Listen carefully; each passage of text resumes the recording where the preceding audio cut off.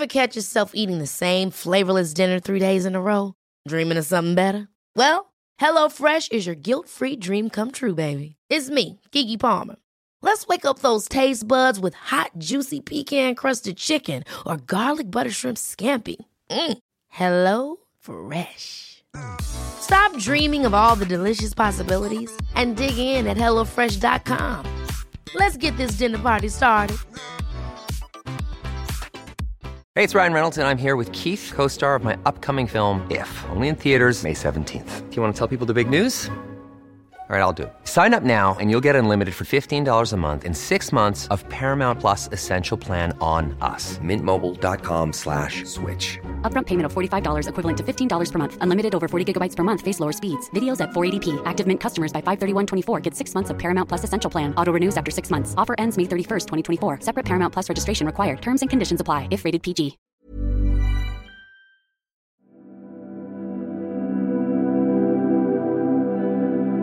The moon is swithened o'er the moorside, and the hearth brasses glimmer in the white night.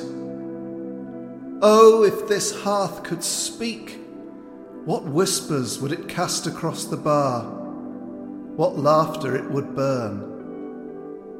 But, dear swainsman, speak it does, in amber, ash and smoke.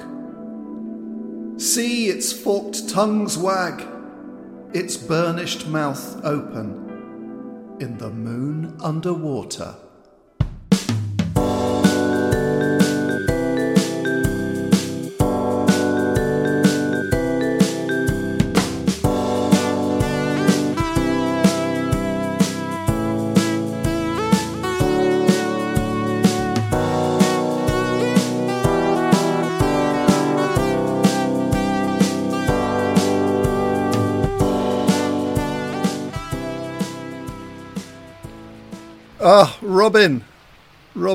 Robin, how are you doing, sir?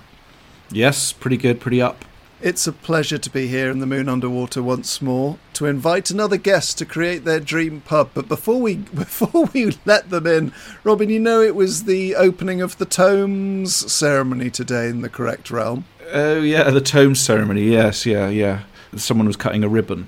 Every year, people bring out their tomes into the street and have the ribbons cut, and they will each read a passage in turn as the scrollman goes past in his many robes. We really did, and we actually got Angela Rippon in to cut the ribbon as well. Yes. Which was a nice touch. Yeah, Rippon on the ribbon.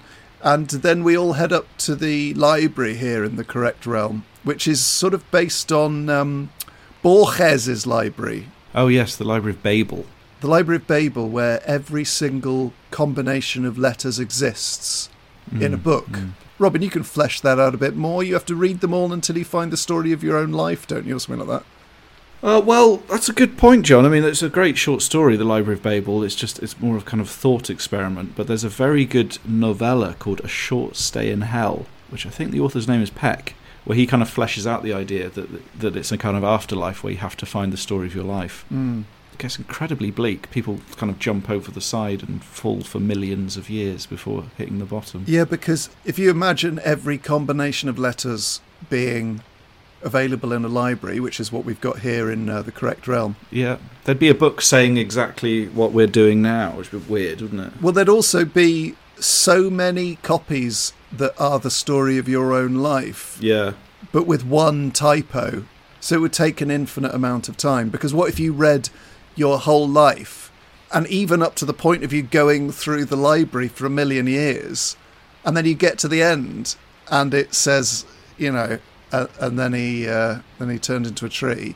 Yeah. And you didn't. That wouldn't be the story of your own life. Would it have to include ending up in the Library of Babel as well? Well, surely it would. Yeah. Anyway, it's a terrifying thing to think about. It really is, isn't it? But it's a pleasant thing here, because no, we don't have to do that here. We just go, oh, look at that lovely big old library. Isn't it massive? And then we all come back to the Moon Underwater for a big knees up. But there was a special sort of frisson in the air today as the people brought their tomes outside. I love a good frisson. I love a good frisson myself, because they knew that a tomesman was coming over from the other realm into the Correct Realm. bringing with him the library he keeps within his own mind. And what a library it is. I think what people have done, a ticker tape parade, Robin? Yes. That they have in New York City for American football players. Well, they've arranged a parchment parade to welcome our guest this week, which I think is very fitting. That's lovely, yeah. I can see him sort of batting away all the parchment now as he crosses the road. And there is a health and safety angle, because you don't want to get, end up with 1,000 paper cuts. So it is sort of a smooth-edged parchment.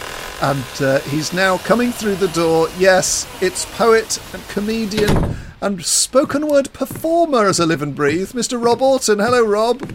Hello, John and Robin. How are you doing? Just to set the scene for those listening into these murmurations, Rob has beautiful long hair and a beautiful big beard, and he looks sort of every inch the folk wordsmith, don't you, Rob? At the moment, yes. It does make a difference to your life. People look at you differently, I find. So I'm always reaching for the clippers, but then I have an audition, and then I have it do the audition with the beard, and then it always takes a while to find out if you've got the part. So I think I'll keep it until I find out if I've got a part. Right, because there was this whole thing, wasn't there, with a CGI moustache on Superman, wasn't there, a few years ago? Was there? Yeah. The actor had a moustache, and they had to CGI off the moustache, didn't they, in every frame? What type of moustache was it? I don't know. You look every inch the pubsman. And indeed, we have been to pubs together on a few occasions. Are you at home in a pub?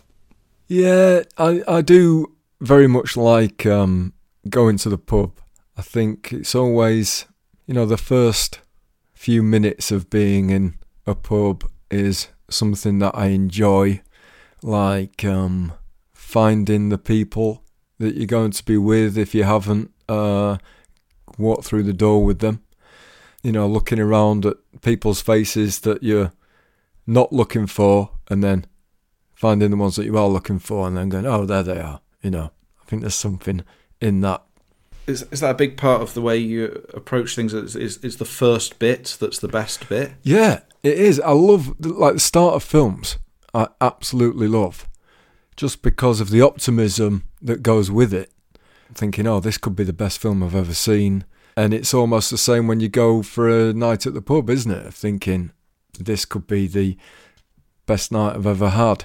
I do go into things like that, thinking, oh yeah, come on, let's be having you, which can lead to disappointment. So how does it compare to the end of a night in a pub? Well, this is something I don't know. I think that the beginning and end is like the start of a film is, you're often as sober at the start of a film as you are at the end of a film.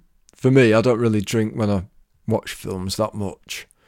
But I've recently been thinking about the memories of the end of nights of drinking in pubs, and then, it's an obvious point, but they're often quite blurry, aren't they? And I was thinking, if I didn't drink, how many more memories would I have in my brain, Such a good point.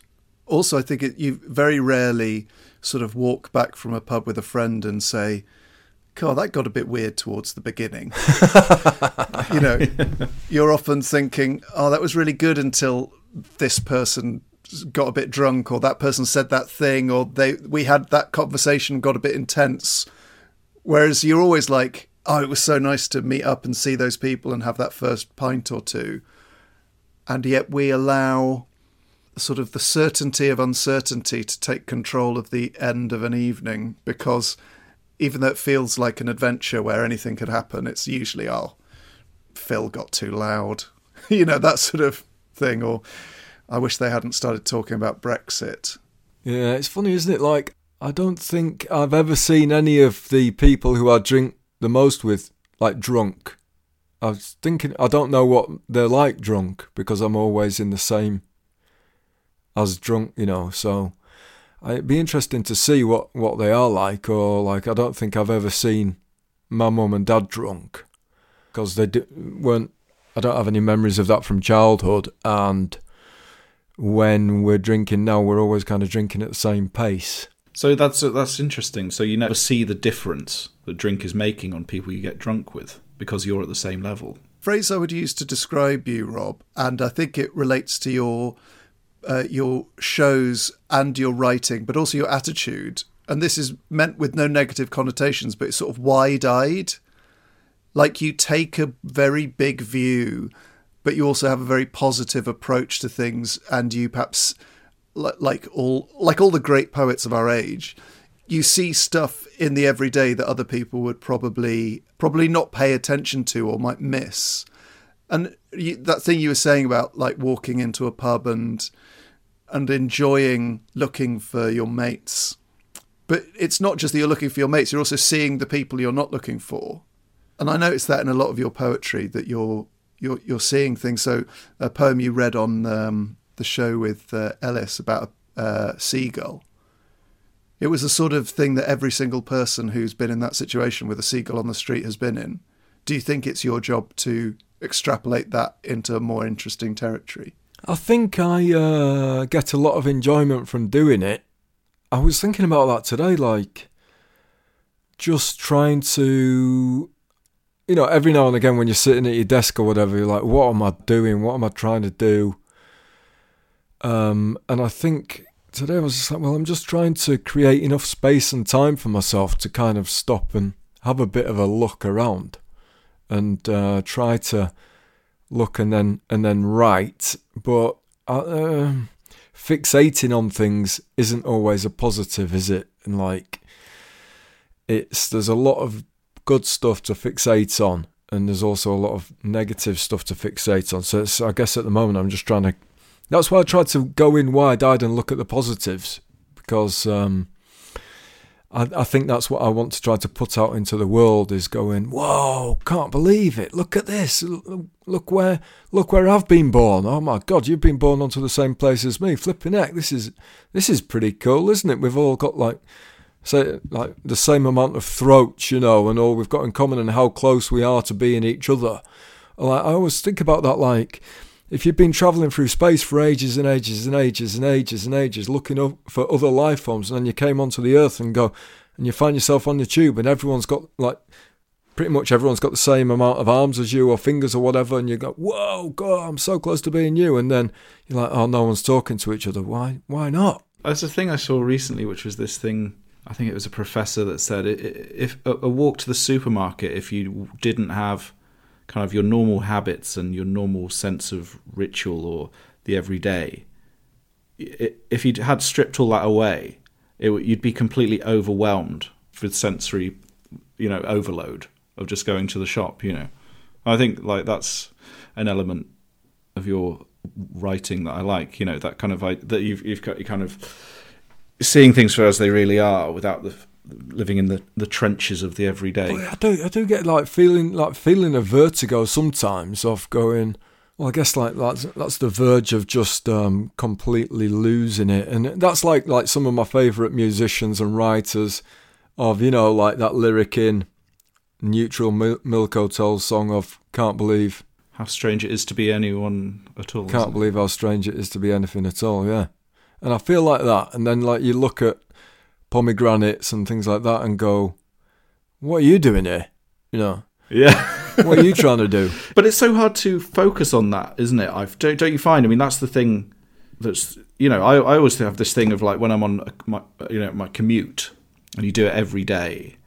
And I sometimes do this thing where it's like, imagine that you're in a new city and you're seeing all this for the first time, like you're getting the bus from the airport.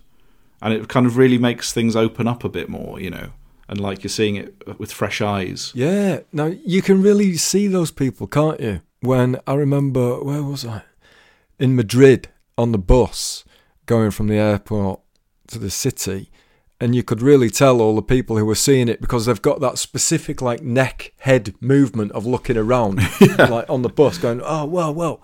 And then obviously the non-tourists aren't really looking at it, but I guess it's trying to keep things fresh and try to stay excited about it. And I think that I can, maybe that is one thing about drinking that, I don't know, I've had some of my most some of my best ideas have come on like really bad hangovers.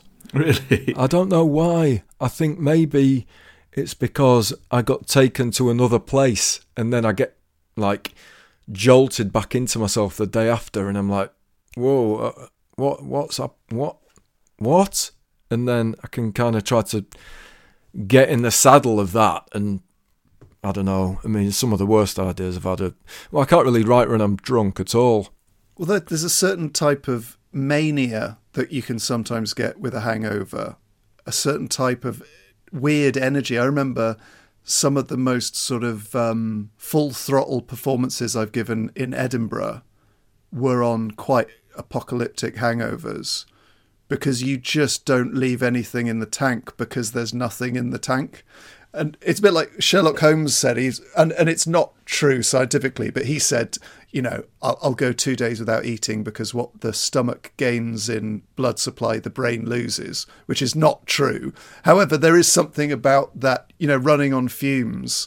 Sometimes those fumes give you a bit of a spring in the step. Totally. I think, yeah, and for audiences as well, I don't know, when they see a hungover performer, I think especially in Edinburgh when, I don't know, maybe it's not hangover, but when you get to the end of the Fringe and like you're just like, oh, I feel like a bit of a shell here, and I've been through quite a lot this month, and I'm pretty sure that nothing anyone can say can make me feel anything on stage, and there's kind of a freedom to that. Well, what we're going to ask you to do this evening, Rob, is to view pubs afresh, but also to have sort of pre-existing knowledge of pubs in your head. So sort of bit of both, really.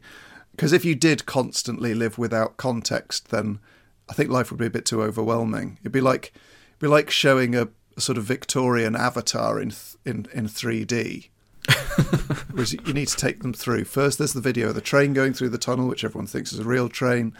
Then you've got sort of silent films, then, the ones in the 50s. The ones in the 50s. Yeah, Godfather Part 2, Jaws, Titanic, Avatar in 3D. Rob, let's start with where you grew up. What was the pub scene? I grew up in a village called Barnby Moor that is quite near Pocklington. Pocklington has an art centre that used to be the cinema. So there was in Barnby Moor, that is about 12 miles outside of York, there was a pub that's called the Boot and Slipper, and it's always been called the Boot and Slipper. It's never changed its name, but the owners have changed. There used to be a pub football team. I think there still is a pub football team, but that wasn't somewhere that I used to go. I was thinking today about my first alcohol experience. I can talk about that if you like. That was when, I think it was some sort of birthday, and we found ourselves, it was with my dad's mum and dad, my granny and my nan and papa, we called them, and I was with my cousins, and it was that age when we were about 14, I think, maybe 13 or 14, and we were at this kind of night do. It might have been a wedding or a birthday, and my nan was buying us what she thought was lemonade, but it was actually hooch. She just kept on buying it for us, and we got absolutely hammered on it, and it was amazing, really. And I've just started to think about that, like having cousins round about the same age is a real privilege, really. I haven't really thought about that too much, but when we were there, and hooch was the first thing that ever got us drunk. Well, I guess cousins can bring you all the fun of a brother or sister, but without a lot of the baggage, a lot of the sort of the like favoritism or attention or who's in trouble or whatever. They're like friends you have a connection to. Yeah, big time. Especially when you haven't seen them for a while as well, when you get a little bit older. You meet up with them and you're like, we've got loads in the tank. Like, we've been through loads of stuff together. But the main place where I used to go to the pub, I remember I went to sixth form and did my A-levels in Pocklington, and the school was about half a mile outside from the centre, and I remember those times when you'd go to church at Christmas time in the morning and then kind of have the afternoon off almost. And I remember we just went down the pub and I caught the school bus back and I went up onto the top deck and got on the back seat, which I never did before. But because I'd had a few pints, I had the grit within me to sit on the top seat at the back of the bus because I'd had a few pints for the first time. It's so weird how you forget all of those things when you were growing up, like with the front or the back of a bus, had a big significance. Whereas now, if I got on a bus, I would just take whatever seat. But there was the cool kids are at the back of the bus. So what if cool kids get on? Or what if they're already on? Would I dare to sit at the back of the bus? Whereas now I just sit I would probably avoid any cool kids because they might be smoking vapes. Wouldn't you be vaping on the back seat of a bus though? Yeah, I vape everywhere. I just got a new electronic cigarette and it counts how many puffs you do. Right. And I'm on about 650 a day. You're very good at a discreet vape, John, I've got to say. Yeah, I think it's probably my best skill is vaping without people noticing. Though I did get caught vaping in a pub in Edinburgh with you, Rob. You were there. Ah, well, you see, that's because you're like vaping in overdrive. 60 a minute, yeah.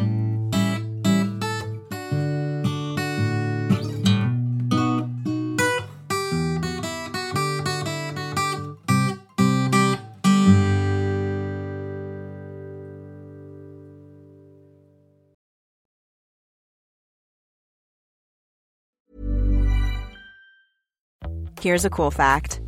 A crocodile can't stick out its tongue. Another cool fact, you can get short-term health insurance for a month or just under a year in some states. United Healthcare short-term insurance plans are designed for people who are between jobs, coming off their parents' plan, or turning a side hustle into a full-time gig. Underwritten by Golden Rule Insurance Company, they offer flexible, budget-friendly coverage with access to a nationwide network of doctors and hospitals. Get more cool facts about United Healthcare short-term plans at uh1.com.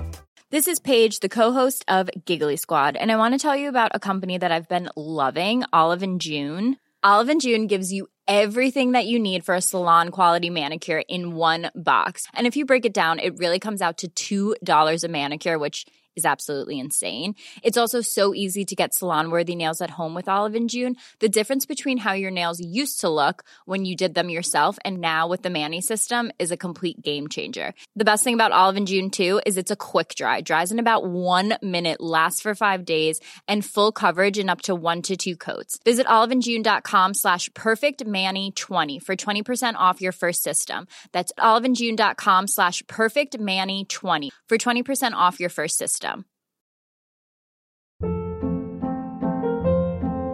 Hold up. What was that? Boring. No flavor. That was as bad as those leftovers you ate all week. Keke Palmer here, and it's time to say hello to something fresh and guilt-free. Hello Fresh. Jazz up dinner with pecan-crusted chicken or garlic butter shrimp scampi. Now that's music to my mouth. Hello Fresh. Let's get this dinner party started. Discover all the delicious possibilities at hellofresh.com.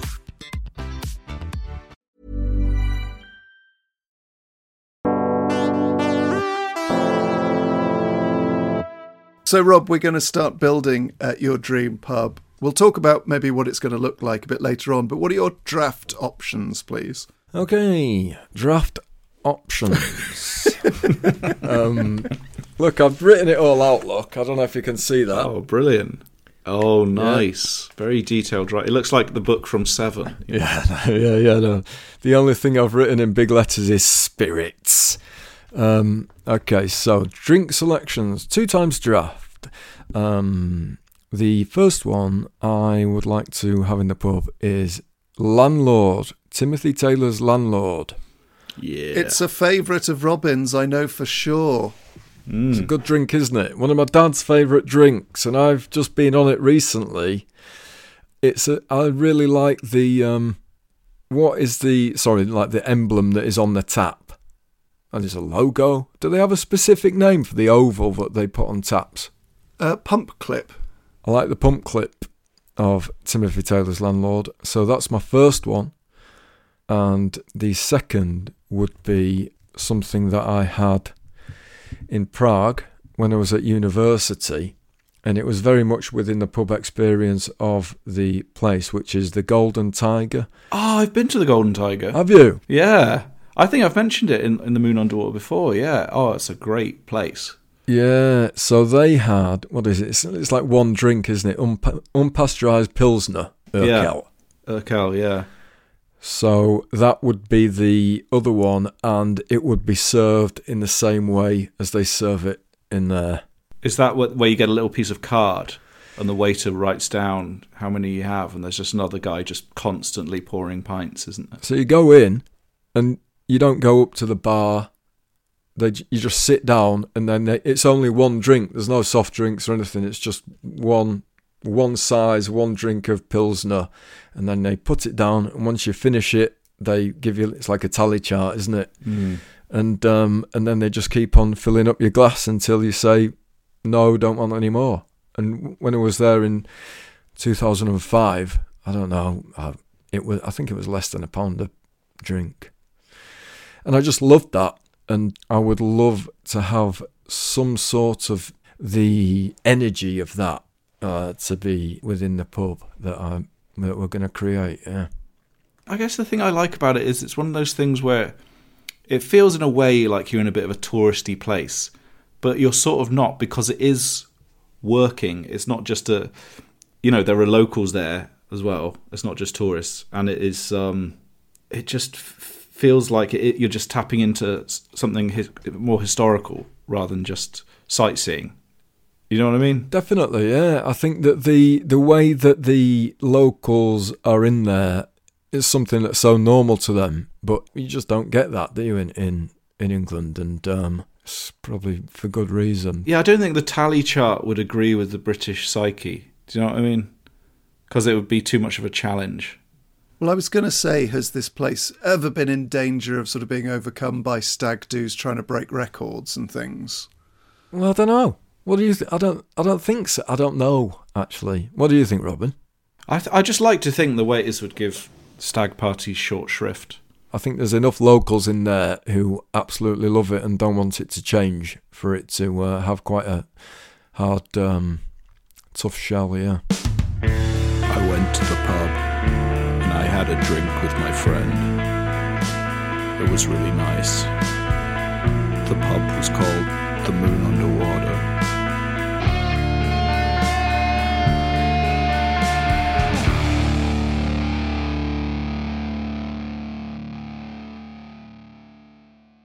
Well, we've got Timothy Taylor's Landlord and Urquell Unpasteurised Pilsner served with tally chart. I'm going to put that down.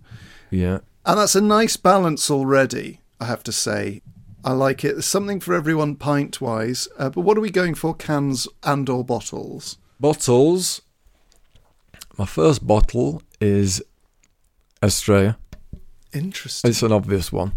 I imagine a lot of people have put that. But that is because I've got a memory of being outside on a hot day playing numerous sports with a really good group of mates and having a big bucket dustbin full of ice and bottles of Estrella.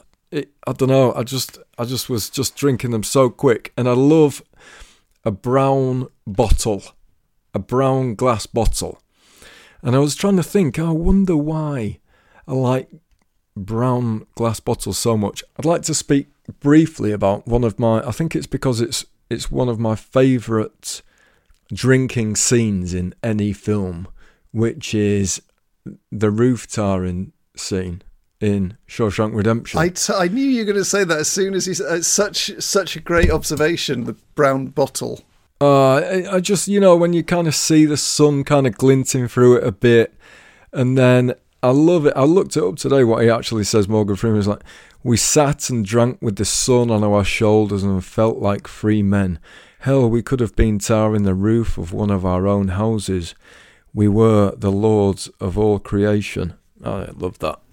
Mm. And I just think that, especially when it's really cold and you pick it up, I mean, it's making me want to have an Estrella now, actually. But, yeah, that's that one. And then the next one, is... Where do we go? Argus. French lager from Lidl. Nice. Stubbies. Yeah, Stubbies. Low alcohol, 2.5% volume. You can get 8 for... It was $1.99 when... and they will be that price, so it's 25p. Oh, so you're selling them at cost? Yeah. I like that a lot. What's your association with the Argus? That was my drink of choice in lockdown. Oh. I remember filling up one of the wheelie baskets, you know, the blue ones with the black handle on, and pulling it along and just putting like 4 in. 4 things of 8 and or 10. I can't remember. But yeah, it's I don't know. I think there's something... You can't really get drunk on those, but it makes you feel... I don't know. I mean, I just love cheap stuff. Yeah, it's the perfect 5 o'clock beer, isn't it? Do you know what I mean? And there's also that line in The Shawshank Redemption where Tim Robbins says, "I think a man feels more like a man if he's got 40 Argus French lager from Lidl in his hand. So all I ask is 40 beers apiece for my co-workers." Yeah, the prison guard has to be careful that he doesn't give them an inch and they take a mile in that situation, isn't it? You know. Yeah. We asked for beer. Beer means 40 bottles of Argus. Yeah. Each. Yeah. Also, the actor that plays the prison guard there, Clancy Brown, plays the Kurgan in Highlander. Oh, really? I saw him in another film as well. I can't remember what it was. He's a superb actor. He's in Promising Young Woman. Oh, yeah. Anyway, it's just a Queen connection. Yeah, sure. Because he's on a Queen album. He's on A Kind of Magic. Amazing how you managed to get that back to Queen. Well, that's why I mentioned it, because he's the Kurgan. So we've got Argus French Stubbies, 2.5%, which is such a good amount of percent for a stubby. Estrella, served in Shawshank-style buckets, those sort of tin buckets, I would imagine. Urquell unpasteurised Pilsner, served with a tally chart, and Timothy Taylor's Landlord. It's a very beer-based pub so far. Not to throw forward to your other choices. Are you not a cider drinker? Well, that brings me on to something I'd like to speak about, actually, because one thing I forgot to say about this pub is that it has been blessed with the magic that this pub, with every drink that is served, it gives you the feeling that you get from the first drink after you've set up your tent at a festival. So, you know that specific feeling of you've been slogging it and then you just crack open a can. But that would be Scrumpy Jack, yeah, cider. That's some of my best times at Glastonbury have been I'll take some cans with me. I normally only take about 4 cans of decent cans of 4 cans of Scrumpy Jack, and then I'd just have spirits and buy beers there basically. And Scrumpy Jack on the hill there, but I didn't put that in. So do you think, because this has been a sort of an amusing bone of contention between me and Robin in the past, do you think that delayed gratification increases the pleasure of a drink? So what I worry would happen if me and Robin went to Glastonbury and did exactly that, I would sit down for my first can of Scrumpy and Robin would have had 2 cans of Stella on the train on the way there. Guilty as charged. So he might have had a better journey, but I would argue that my first can of Scrumpy, having erected the tent, would be more glorious for not having had 2 cans of Stella on the train. But I would like Robin to be able to make the case of the defence.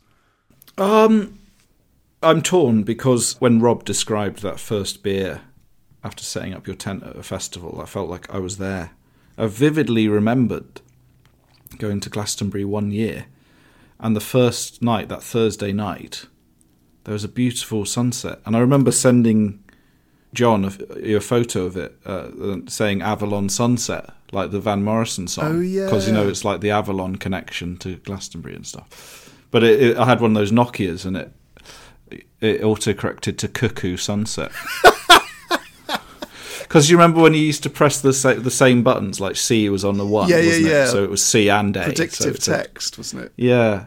Cuckoo Sunset, Cuckoo Avalon. But yeah, no, that feeling was amazing because you're not tired and the whole weekend is ahead of you, and it's just like, that is a really goosebumpy moment. And again, like another memory came back, which was going to Reading when we were in like sixth form, and it was all pre-mobile phones, so pre-Cuckoo Avalon, and you just had to meet by the gate. Do you remember that?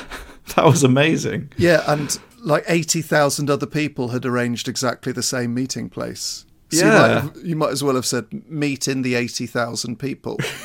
Yeah, but it worked though. I don't know how pre-mobile phones, just stuff like that worked, and yeah, you just meet and then you'd find your campsite. That was that first evening at a festival. Yeah, incredible. Yeah, I think that goes back to enjoying the beginning of things, but I think everyone enjoys the beginning of festivals, don't they? Yeah, no one's saying like, oh, I can't wait for it to be 8 hours in when, someone's given us some bad pills and I've dropped my phone in the toilet and I don't know where it's got on me, but when I got it out, some got on me. When do you first start becoming aware of the end of a festival? Because I feel like Friday, you're completely in the present moment. Saturday afternoon is like the climax, but there's a tinge of awareness that it's sort of halfway coming to an end. And then Sunday, you can feel a bit bluesy. Last time I went to a festival, I thought, okay, yeah, maybe it's best to leave on a Sunday morning. Mm. It depends what's on though, doesn't it, on a Sunday night? As you get older, the worse hangovers get, obviously, and then you're like, whoa, I don't know if I can, this is going to be really tough tomorrow. Mm. But I don't think there's any point in putting it off, is there? May as well just go for it. Do you think that that's sort of, there's something slightly tragic about sort of people who go to Glastonbury on the Tuesday? I don't mean tragic in a kind of lame, but I mean that it's like they're trying to extend that feeling. But yet what that means is by the Friday, when usually you'd be feeling that wonderful excitement, you're already kind of wrecked. Absolutely. We used to go on the Wednesday all the time and and then when you get there on the Wednesday and you're like going into the Rocket Lounge or whatever, and like, oh, there's some live music, and everyone's kind of really going for it and like seeing Mick Artistic or whatever and going, oh yeah, this is the best thing ever. And then Thursday a little more opens up, and then Friday it's just everywhere and it's complete barrage. You're like, oh, I can't take it. I love it. You were poet in residence. Was it at the last Glastonbury last year? I was, and what year was that? 2014? Wow. I think. Yeah, Nice. That was quite intense. What were your duties? I had to write as many poems as I could throughout the festival. So it wasn't just a clever name. Yeah, and I started writing them in the queue for the National Express coach, and then I wrote them on the coach, and then I wrote pretty much all the time. And you get holed up in a porter cabin behind the pyramid stage, but they get put on the Glastonbury Twitter handle and on the website, and so a fair amount of people see them, and you've got to write them quite quickly. Mm. So the quality control, it was a tough gig actually, I don't think any of my friends were there that year, so you're there on your own. Oh right, weird, yeah. I kind of thought, oh yeah, Glastonbury will be fine. I'll just, peace and love. And I'd been there a few times before. But I think as it's gone on, it's harder to get a ticket. So is it more difficult to penetrate groups if you're there on your own? I think they're like, who's that with? No, maybe that's just me. But I found it quite a challenging experience. I'd do it again though. Was it like being poet laureate in that you were just sort of paid in a firkin of red stripe or something? Yeah. No, I said to them, Argos French Lager, $1.99 for it. Well, what a treat it is to have you here, Rob, and we're going to have more of your selections in part 2. But before then, we have to string every single listener up on an individual tenterhook as Rob and Allender poses the questions for this week's Moon Underwater Pub quiz.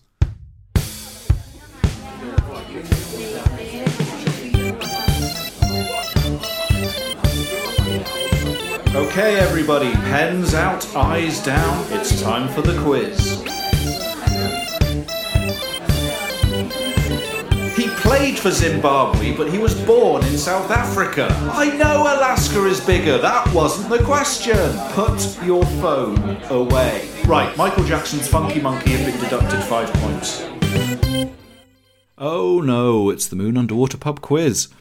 And this week we're asking, does size matter? Yes, because this week's quiz is about size, specifically height.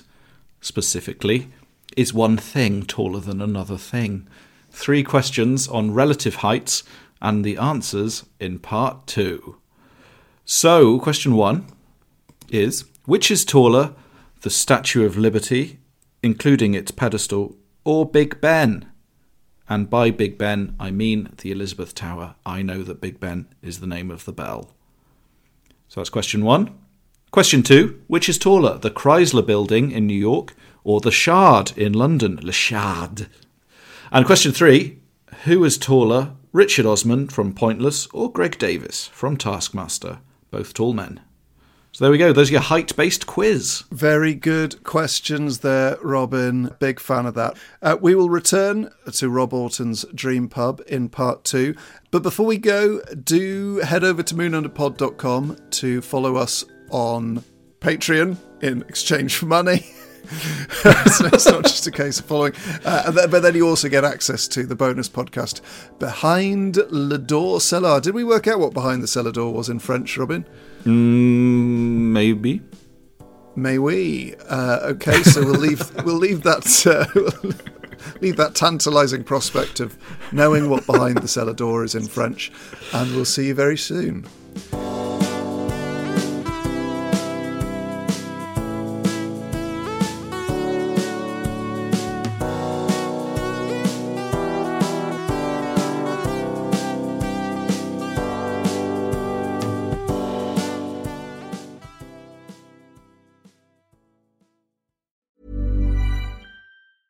Small details are big surfaces. Tight corners are odd shapes. Flat, rounded, textured, or tall. Whatever your next project, there's a spray paint pattern that's just right. Because Rust-Oleum's new Custom Spray 5-in-1 gives you control with 5 different spray patterns. So you can tackle nooks, crannies, edges, and curves without worrying about drips, runs, uneven coverage, or anything else. Custom Spray 5-in-1. Only from Rust-Oleum. Ever catch yourself eating the same flavorless dinner 3 days in a row? Dreaming of something better? Well, HelloFresh is your guilt-free dream come true, baby. It's me, Keke Palmer. Let's wake up those taste buds with hot, juicy pecan-crusted chicken or garlic butter shrimp scampi. Hello Fresh. Stop dreaming of all the delicious possibilities and dig in at HelloFresh.com. Let's get this dinner party started.